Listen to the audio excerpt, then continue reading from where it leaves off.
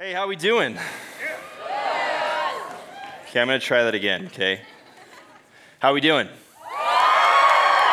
Okay, that was a little bit better. Hey, my name is Austin Payne. I'm stoked to be here with you guys. I originally am from the Bay Area. I was born in Santa Clara. Any Bay Area people? I know there's a Sacramento church here, right? Okay, all right. And a couple folks from Folsom, I believe. Okay, hey, what's up? My brother-in-law, Wesley Finkmeyer, and yeah, and my sister-in-law, Moj. I wish they were here, but I lived up there for a short period of time, and then went down to Lake Arrowhead. Lived there for about 7 years, and then my family moved down to South America. When I was about 7 years old, we moved down to a place called Quito, Ecuador, and I grew up down in South America as a missionary kid. Not much changed for me except the sport that I was playing. I'm a big baseball fan. I'm a huge San Francisco Giants fan. Heyo, I'm a big Raiders fan. I know that one's like hit or miss, right? People are like, and you love Jesus? Yes, it is possible. But I grew up playing soccer down in Ecuador. We had a bunch of pets growing up for some reason. It kind of felt like an animal shelter coming in and out. We had like a dog, 2 parrots named Dumb and Dumber. My dad brought home a monkey at one point in time that we named Chime, which in some local tribal tongue means monkey. We were super creative children, named our monkey. A couple cats. It was a blast. I'm the youngest of 4, and I graduated high school down in Ecuador, came back to California. I went to Biola University, studied there, played soccer there, and then kind of bounced around for a while, ended up on the Central Coast for a little bit, was in San Luis Obispo, Atascadero area. We're just hitting all of the churches here, all represented. And then I'm down in San Diego now. And so I'm married to my wife, Paige Payne. She's up in the balcony up there. Everybody say hi, Paige. She hates this right now. But yeah, Paige and I have been married a little bit over 3 years now. We have a daughter named Piper, and she will be the one bundled up in all pink at all times and with the biggest wave, and she's just the biggest ball of energy. She's about 16 months old, and we love Piper to death. And so if you see us walking around, please come say hi. Give Piper a high five. We want to hang out with you guys this weekend, and we're just stoked to be here. Isn't this place awesome? Like, look at this set. There's like a 40-foot mushroom behind you. You knew you signed up for winter camp. You didn't know you signed up for this. And this place is just special. I love Hume. I love coming to this place. I was on summer staff here for a couple of summers. I actually met my wife, Paige, up here. She went back to college. I was living in Newport Beach, and then she moved back to California. We fell in love. We got married down in Cabo. We're both on staff at a church down in San Diego called North Coast Church now. And yeah, she is an amazing woman, and we're just both stoked to be here this weekend with you guys and dive into God's word. And this place is just awesome. I love Hume. And I promise you this weekend.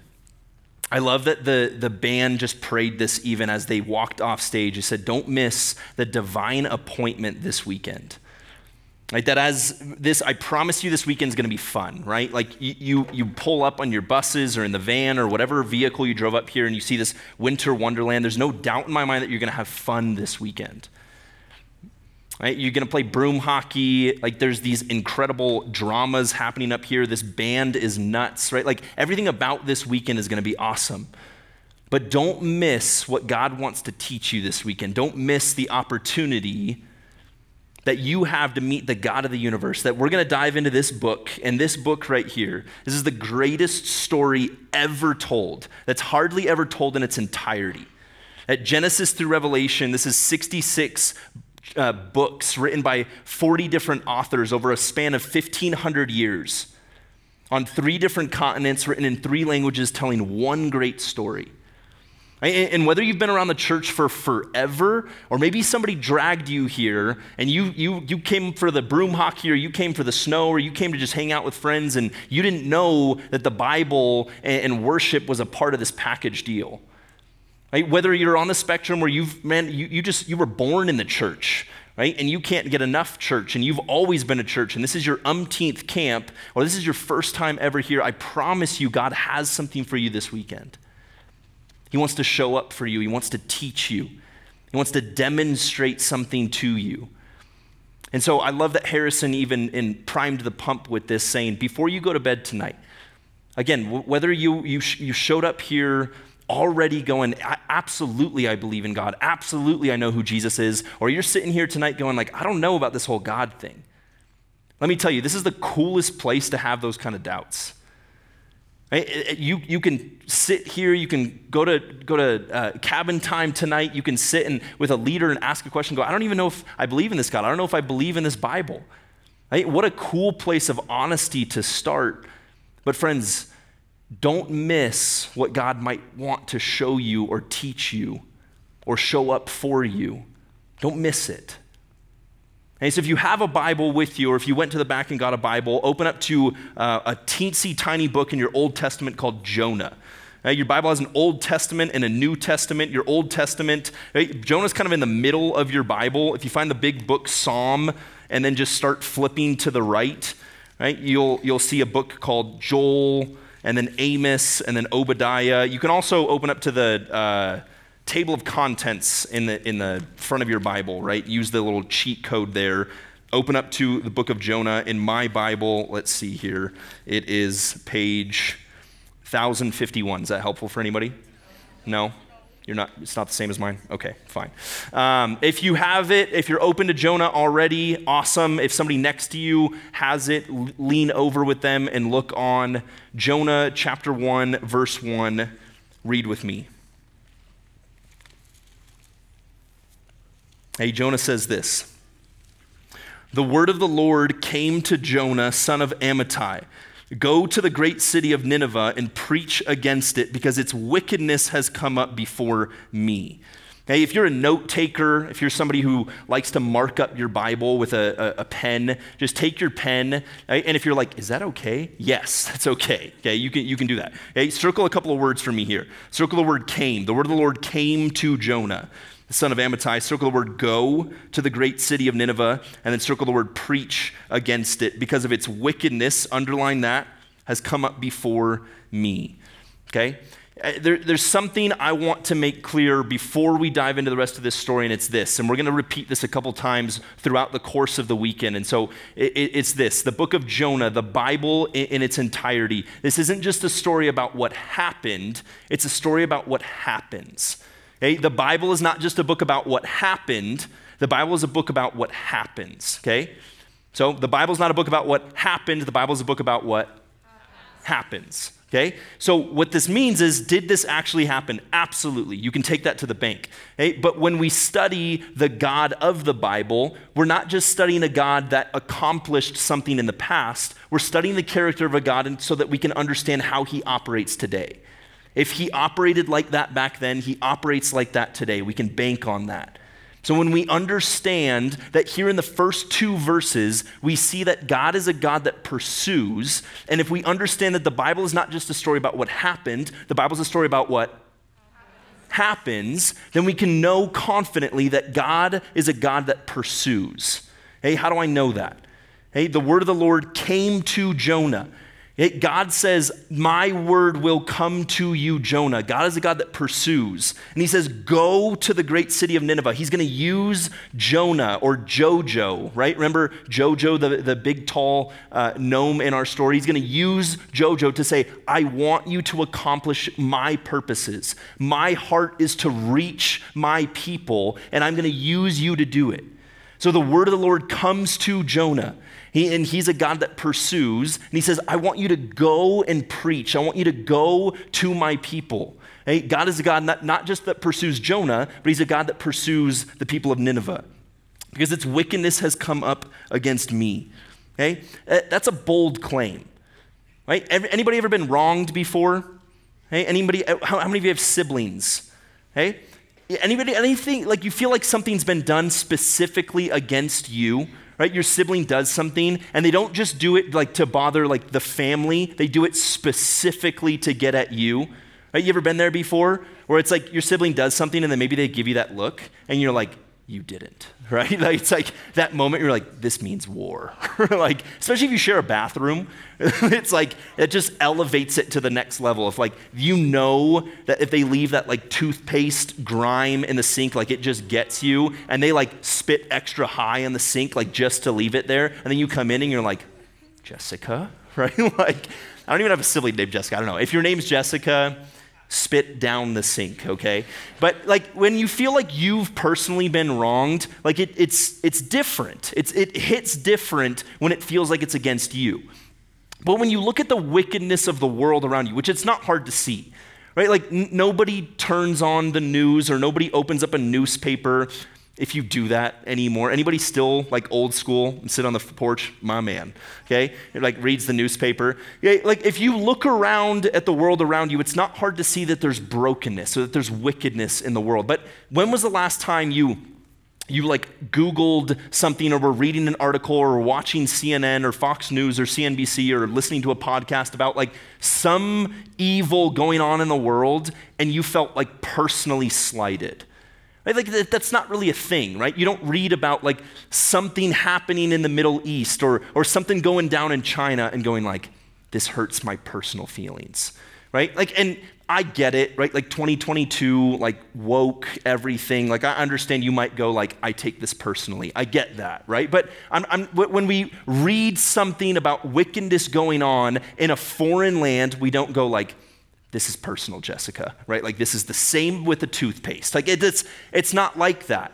And yet, for some reason, in Jonah chapter 1, verse 2, when God references the wickedness of a foreign land, he doesn't just say, Jonah, I want you to go and preach to these Ninevites and preach against their wickedness and call them out on their wickedness. No, he says this.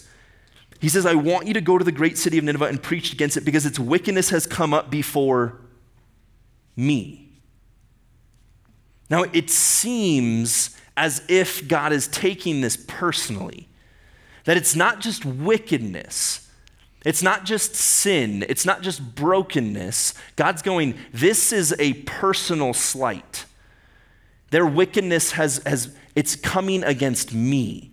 And when we look around in the world, like it's not hard to see that there's sin, that there's brokenness. Any of you have little siblings, like little itty bitty ones? Anybody have like nephews and nieces, little cousins? Okay, I just have the one daughter, Piper. You'll see us around this weekend, but I have 12 other nephews and nieces, and the oldest one is 8 years old. So when we get together for holidays and stuff, it's like utter chaos, right? It's just like herding cats. Like the adults just gather in a circle. It's like a UFC octagon. And we're like, all right, children, like don't hurt each other too bad. Like it's just utter chaos. But if you've ever been around kids when they're playing, right, I just watched this happen with a couple of my nephews. They like pull out all the trucks, right? You got like the bin with like all the different sizes and shapes of the different trucks. And one nephew, right, pulls out one of the trucks and he's like, and he's like playing with it. And then the other nephew comes up and he goes, what word does he use? Mine. Okay? And like, I want you to believe the best in my siblings here. Can you do that? Yes? Like my siblings, they're incredible parents. They're not perfect, but they're really, really good parents, okay? No parent in their right mind is like, okay, listen, Xander, when you are playing with a truck and then when you look over and you see Ethan playing with that same truck, what I want you to do is I want you to walk over, I want you to snatch it and repeat after me, mine. Good. So proud of you. That's my boy, right? Like nobody does that. Like that's not good parenting 101. And yet it happens, right? You see it happen all the time. Like you see kids playing, there's like 47 trucks in a bin. And homie picks out one of them and he's like, and the other one walks over and goes, mine. And I'm watching that and I'm like, oh, you're wicked, right? Like Nineveh ain't got nothing on you, boy. Like this, that's messed up, right? Like there's 47 other trucks you could have taken, and like sin is not hard to see. Right? Like I have a 16-month-old, and it's really, friends, it's like really weird to start watching like sin nature happen. Like we're starting to teach Piper the word no, like trying, right? The first year of parenting, like when you have a kid someday, hopefully maybe if that's like something that you want to do, if you get married and want to have a kid someday, awesome. But the first year is just like basically keeping something alive, right? You're like sleep, eat, change poopy diapers, right? Like parents in the room, am I right? Like the first year is like hi, what do I do? Like, I don't know. And then the couple months into the second year of life, you start to have to like parent, and we're like starting to read these books and stuff. Because the other day, like she'll go over to my dog's dog food and like put it in her mouth, and I'm like, no, like don't eat that. And like the first year it was like, like keep it alive. But now it's like starting to parent, because I'll watch her do this. I'll go, Piper, no, don't do that. And then she'll be like, oh, okay. And then she'll look at me and she'll like get that look in her eye, and she'll be like, and I'll be like, Piper, and she's like, and she does this run, right? Like, as if she's fast. Like, this is her walk. And then her run is like, it's like so inefficient, right? But she thinks she's Flash Gordon. Like, she thinks she's fast. And she walks over and she'll like, I'll be like, Piper, no. And she's like, picks it up. And I'm like, Piper. She's like,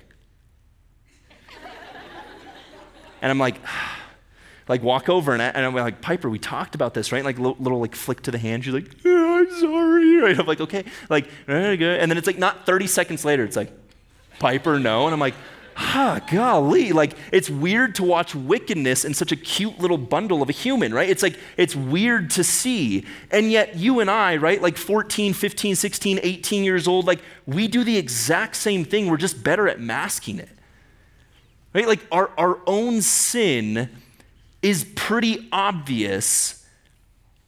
And we might not be like walking up to other people going like, mine, right? Or we might not like get that sly look in our eye, but like we're better at hiding it. Right? And sin is this, right? Like easily defined. Sin is this. Based off of Jonah chapter 2, right? Remember God said, Nineveh's wickedness has come up against me, right? So sin is this. If you're taking notes, it's any thought, word, action, or attitude that goes against God's design for us. It's any thought, word, action, or attitude that fundamentally goes against God's design for us.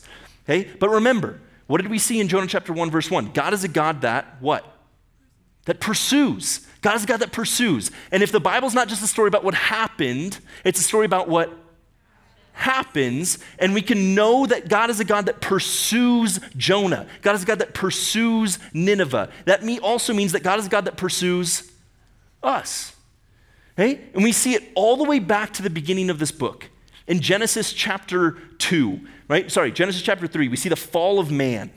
And in Genesis, right, when Adam and Eve, the very first human beings that ever walked the earth, when they chose a thought, word, action, or attitude that fundamentally went against God's design for life, which we call sin, right? When they chose autonomy, they chose to do life their way instead of God's way. Right? God, the first words that are uttered out of his mouth are, "Where are you?" And it's not like the God of the universe lost Adam and Eve. Right? Like this wasn't like a game of cosmic hide and seek. Right? God wasn't like, well, shoot, I left him right here, right? Like he's God. He always has been, he always will be. He's all-knowing. He's in all places at all times. Right? The God of the universe, when he said, "Where are you?" Right? This is like the question that your parents asked you, like, did you hit your brother? And like your palm, like the print is like still on their face. Like the question is not, did you hit your brother? It's a beckoning for relationship. Right? When he says, "Where are you?" he knows that their thought, word, action, or attitude has already gone against his design, and it's the God of the universe pursuing from the very beginning of the Bible. And we're going to see it here in Jonah, where the word of the Lord comes to Jonah, and God pursues Jonah. Right? And like, spoiler alert, like if you haven't been around the church for very long, right, like this story is very simple. It's 4 chapters. You could read the entire thing tonight, and it's kind of a bizarre story. But basically, like you saw a little bit of it today. Here's what happens. The word of the Lord comes to Jonah, and he says, "Go to Nineveh." Right? But here's the very next verse. It says this: Jonah ran away from the Lord and headed for Tarshish. Okay? If your Nineveh-Tarshish geography is a little bit rusty, let me help you out. Okay? Nineveh is modern-day Iraq. Okay? Tarshish is modern-day like Spain. Okay? And if your Iraq-Spain geography is a little bit rusty, let me help you out. Okay? Basically, God said, "I want you to go to San Francisco." and I want you to preach to the people of San Francisco. And Jonah said, you got it. And he went to Tijuana, okay? Like he turned around and he went the opposite direction.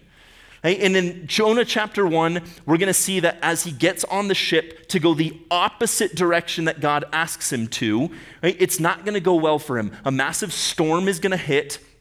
They're going to throw him overboard. He's going to get swallowed. In the original text, in the Hebrew, it says he's swallowed by a giant fish, which we kind of assume to be a whale, right? He gets swallowed by this giant fish. Chapter 2 is this really cool conversation between Jonah and God, right? Which, get this, okay? This struck me as I was reading this passage this week. Get this. When Jonah was tossed overboard, okay, I don't know about you, but I've never jumped overboard on a boat and assumed that I was going to be swallowed by a big fish. Anybody else?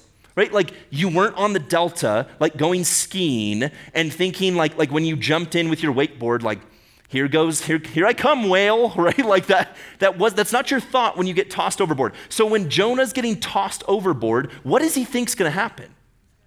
He thinks he's going to die.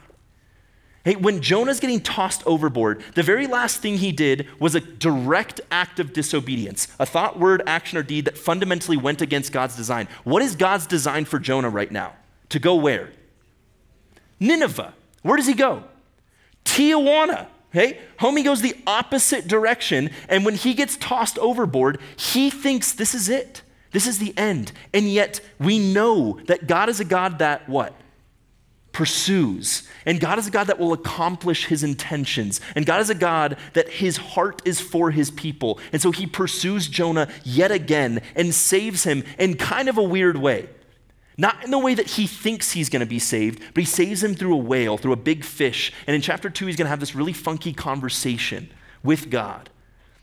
And then chapters 3 and 4, he's going to end up in Nineveh preaching this good news that there is a God that pursues. Hey, but there's a reason he didn't want to go to Nineveh. And it wasn't just because he had these thoughts, words, action, or attitudes that he just personally chose to go against it. No, it was because the people of Nineveh had hurt him. The people of Nineveh had hurt his people. This was God asking him to go to the very people that he said, they don't deserve you, God. This was him making the conscious decision that his sin, his thought, word, action, or attitude was different than their sin. See, here's the problem, friends. It's really easy for us to start thinking that I'm not really that bad.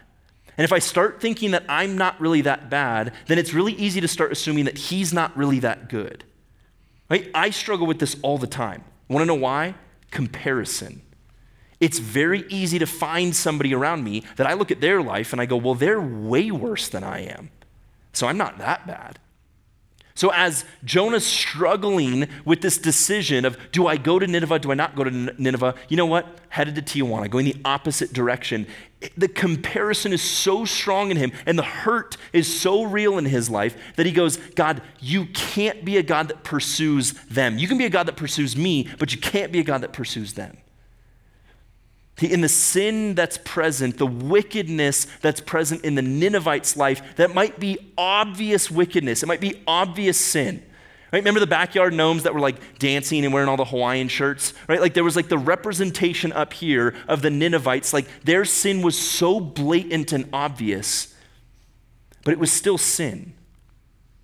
Right? And Jonah, he has just the same sin, right? It might look differently. It might manifest itself differently on the outside, but he is just as sinful. He is just as broken, and God is just as pursuant of Jonah as he is of the people of Nineveh. See, we see here in Jonah chapter 1, the word of the Lord coming to Jonah, and Jonah deciding to go to the opposite direction. And we see these three words. We see God came to Jonah. He asked him to go to the city of Nineveh, and he asked him to preach. Yeah, but here's the question I want to ask you. When it comes to sin, when it comes to brokenness, when it comes to this comparison game, Hey, maybe you view the Bible, Genesis to Revelation, maybe you've been around church for long enough, maybe you view the Bible as this compilation of letters and this angry God maybe. Maybe when you saw this door open and the gardener walk out, you saw this representation of a God coming out and going and almost looking down in this disappointment. Going, you're broken, you're sinful, you know who you are, you know what you did. Maybe even this last week.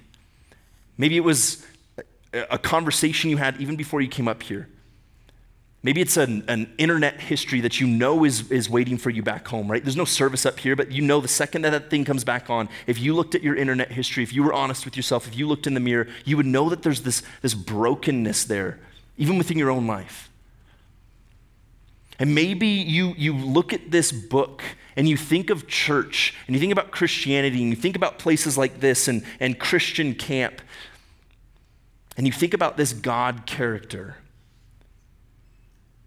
And you know that there's this brokenness and this distance inside of you, but I want to ask you the question, what if God's heart was for you? What if God is a God that pursues and he wants to pursue you and you're not too far gone? Or maybe you know, or you've known in the past that God is a God that pursues, and he's pursued you before, and you've experienced it way in the past, but it's not true for you now. Friends, what if the heart of God was for you? One of my nieces, Emma, like I said, I was most recently up in Washington, and I got to watch my little niece, Emma, who's not so little anymore. But when she was about 3 years old, I was at my sister Amber's house, and I got to watch this unfold as the uncle, right? Which is a brilliant position to hold in life because you get to have all the fun and then like none of the responsibility, right? You get to wrestle and then like tears happen or a poopy diaper happens and you're like, peace, I'm out, right? It's like the role of an uncle. It's a beautiful thing. Okay? And I was sitting back hanging out, and Emma, she's like all pink, bedazzled, pretty princess, everything. And homegirl has like the biggest personality of all time. And so she's walking up to the counter, and you know when like a toddler can like reach the top of the counter, like kind of, but like not quite. They're like on their tippy toes, like reaching, and they can like kind of reach what's on top, right? This is Emma, and she's like on her tippy toes reaching, and there's like a little sippy cup full of milk. And kids like love milk, right? Like if you've ever been around a kid, like whenever I give Piper milk on the daily, it's like, you would think it's like Mountain Dew, the way that she drinks. It's just like thing is down. And so Emma's reaching for this milk, and she almost reaches it, and Amber was in the kitchen cooking, and she turns around and she goes, oh, no, Emma. She goes, that's spoiled milk. And she grabs it and she pulls it away. But if you know anything about kids not getting what they want, and Emma reaching for her pink sippy cup, when Emma didn't get what Emma wanted, World War III ensued, okay? So it's like, here's the scene, okay? Emma, like on her tippy toes, reaching for this pink sippy cup. Amber going, no, Emma, reaching for it, swipe.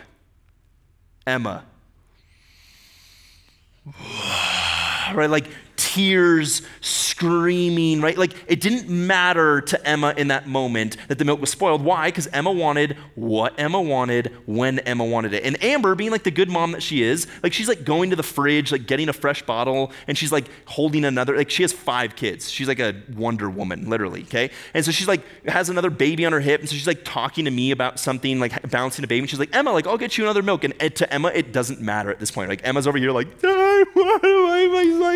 my pink sippy cup, right? And she's like losing it, and I'm just sitting back as the uncle, right, going like, this is awesome, right? Like this is an incredible moment. And this is like pre-kids for me, so I'm like, yeah, no, have kids, they said. It'll be fun, they said, right? Like, you knock yourself out, sis, right? And so she's getting her this like new milk, and Emma's like losing her mind, going like, I wanted what I wanted when I wanted. But you ever drank spoiled milk before? Like it's not, I'm not talking about like on purpose, right? You're not like, oh, spoiled milk, right? Like it is Thursday, right? Like that's not what I'm talking about, right? I'm talking about like on accident, right? Like you open up the fridge and you just like pour that bowl of cereal, like you're doing it's like 2 a.m., right? Like you've been gaming for a while, like and you eat that cereal and you take a bite and you're like, So like you have to take another bite, right? like the first bite was like that was kind of off, and then the second bite is like, oh, and then you do the like the smell test, you know what I'm talking about, where you like go to the fridge and you're like, oh, and then like you instantly want, like that makes me want to vomit, like big time. Like I hate the smell of spoiled milk. So anybody who knows anything about anything is like I want to sit down with Emma and like reason with her and go like, homegirl, like you don't want that. Like, trust me, you don't want that. You want what's better. But like in this moment, there's no reasoning with Emma. There's no sitting down with her going like, look, Emma, let me tell you about your mom. She loves you. She's for you. She knows a lot more than you do. And she knows that if you drink that spoiled milk, like I can't sit and have this conversation with her. And then it dawned on me. I do that same thing all the time, right? Like that's me. All the stinking time. I choose sin. Why? Because it feels good. It's fun. I want it right here, right now, right? Like sin is fun. If it's not, you're probably doing it wrong, okay? The only problem is it doesn't last. It doesn't fulfill. It doesn't satisfy. Right? And the Bible even goes as far as to say that the wages of sin is death. Right? Romans chapter 6, verse 23, what sin pays in is death. And when Romans talks about death, it's not just like a physical death, it's an eternal separation. It's eternity apart from the God whose heart is for you, who pursues you. But the problem is that we all have that sin. We all have that brokenness. We all have that desire to satiate right here, right now, immediate gratification. But what if, friends, what if God wants to lessen how often you go back to your sin because he knows that it sucks your joy, it steals away your happiness? Right? Going back to my two nephews, like with the toys. You ever seen two boys trying to play with one truck and gone, oh, that's so cute, look at them play? No, they're not happy, they're not experiencing joy, right? Like God wants you to experience the deepest amount of joy, but he knows this, your deepest joy is gonna be found when you're living in his design. Why does he pursue Jonah? Why does he wanna pursue the Ninevites? Because God's heart is for them, and his heart is for you, and his heart is for me. But our sin stands between me and that God. And I just want to close with this. Right, if you're sitting here tonight going like, for sure, I've heard it. I got it. Yep, sinners. I'm a sinner. I'm broken. Yep, there's a God. I get it. Friends, I grew up going to church. I grew up doing the camp thing. Right? My parents are missionaries. I went to like Awana, right? Like, is that still a thing? Yeah. Right? Approved workman, whatever, right? I don't know. I had like all the jewels. Like I watched like Veggie Tales. I went to like, wow. Larry the Cucumber. Still hitting strong, okay? Like I did it. I did the whole church thing, right? I went to a Christian school. I studied biblical and theological studies at Biola University. Like I'm a pastor. Like I get the whole church scene. But friends, for most of my life, here's what I grew up believing. For most of my life, I grew up believing that to be a Christian meant that you lived a boring life, but you got heaven at the end. And to be a non-Christian meant you got to have all the fun, right? Like my friends that I played sports with, like I grew up playing sports my whole life, right? I'm a big sports fan. I played sports. All my friends that weren't Christians, I looked at them and I was like, they were the ones having the fun, right? They were the ones going to the parties. They were the ones like doing all the things. And I was like, oh man, like I legitimately remember saying this. I remember going like, if I wasn't a Christian, golly, the fun I could have. And I thought to my, like, to be a Christian, you gotta live this boring life. You gotta go to church, and you gotta like read your Bible, and you gotta like sing these songs. You gotta listen. Like, it's kind of boring, but at least you get heaven at the end. And to be a non-Christian, you get to have all the fun, but you go to hell. And to me, it was like, man, if the option's like heaven or hell, and we're talking about eternity here, I guess I choose heaven, but I'll be bored in the meantime. Friends, the only problem with that is this.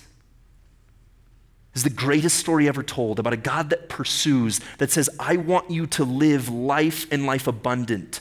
John 10:10, Jesus says, the thief came to steal, kill, and destroy, to lie and say that this life, you can go out and think your own thoughts, have whatever attitudes you want. Thought, word, action, or deed that goes against his design, right? The very first deceit in the beginning was, did God really say? It was one of doubt. Have fun. Do whatever you want to do. Jesus says the thief came to steal, kill, and destroy, but I came that you might have life and life abundant. I'm so pumped to dive into this story this week, to look at Jonah's response, to see the people of Nineveh and their response. But I hope, friends, like I said at the beginning, don't miss the divine appointment that God has for you this week, that he wants to meet you, that God is a God that pursues. And he wants to pursue you this weekend. He wants to know you. He wants to spend time with you. Are you willing to make that appointment? Pray with me. God, thanks for tonight. God, thanks for such a rad place like Hume Lake Christian Camps, God, and just the beauty of this place that we can step outside these walls and see a winter wonderland, God, that you designed, that you spoke into existence. God, thank you for your word and just an incredible story, one continuous story of your pursuit of us through the person of Jesus. God, would you convict where you need to convict? God, would you soften our hearts? Would you give us eyes and ears to hear what you have for us, to see what you want to do in our lives this week? We love you. It's your name we pray.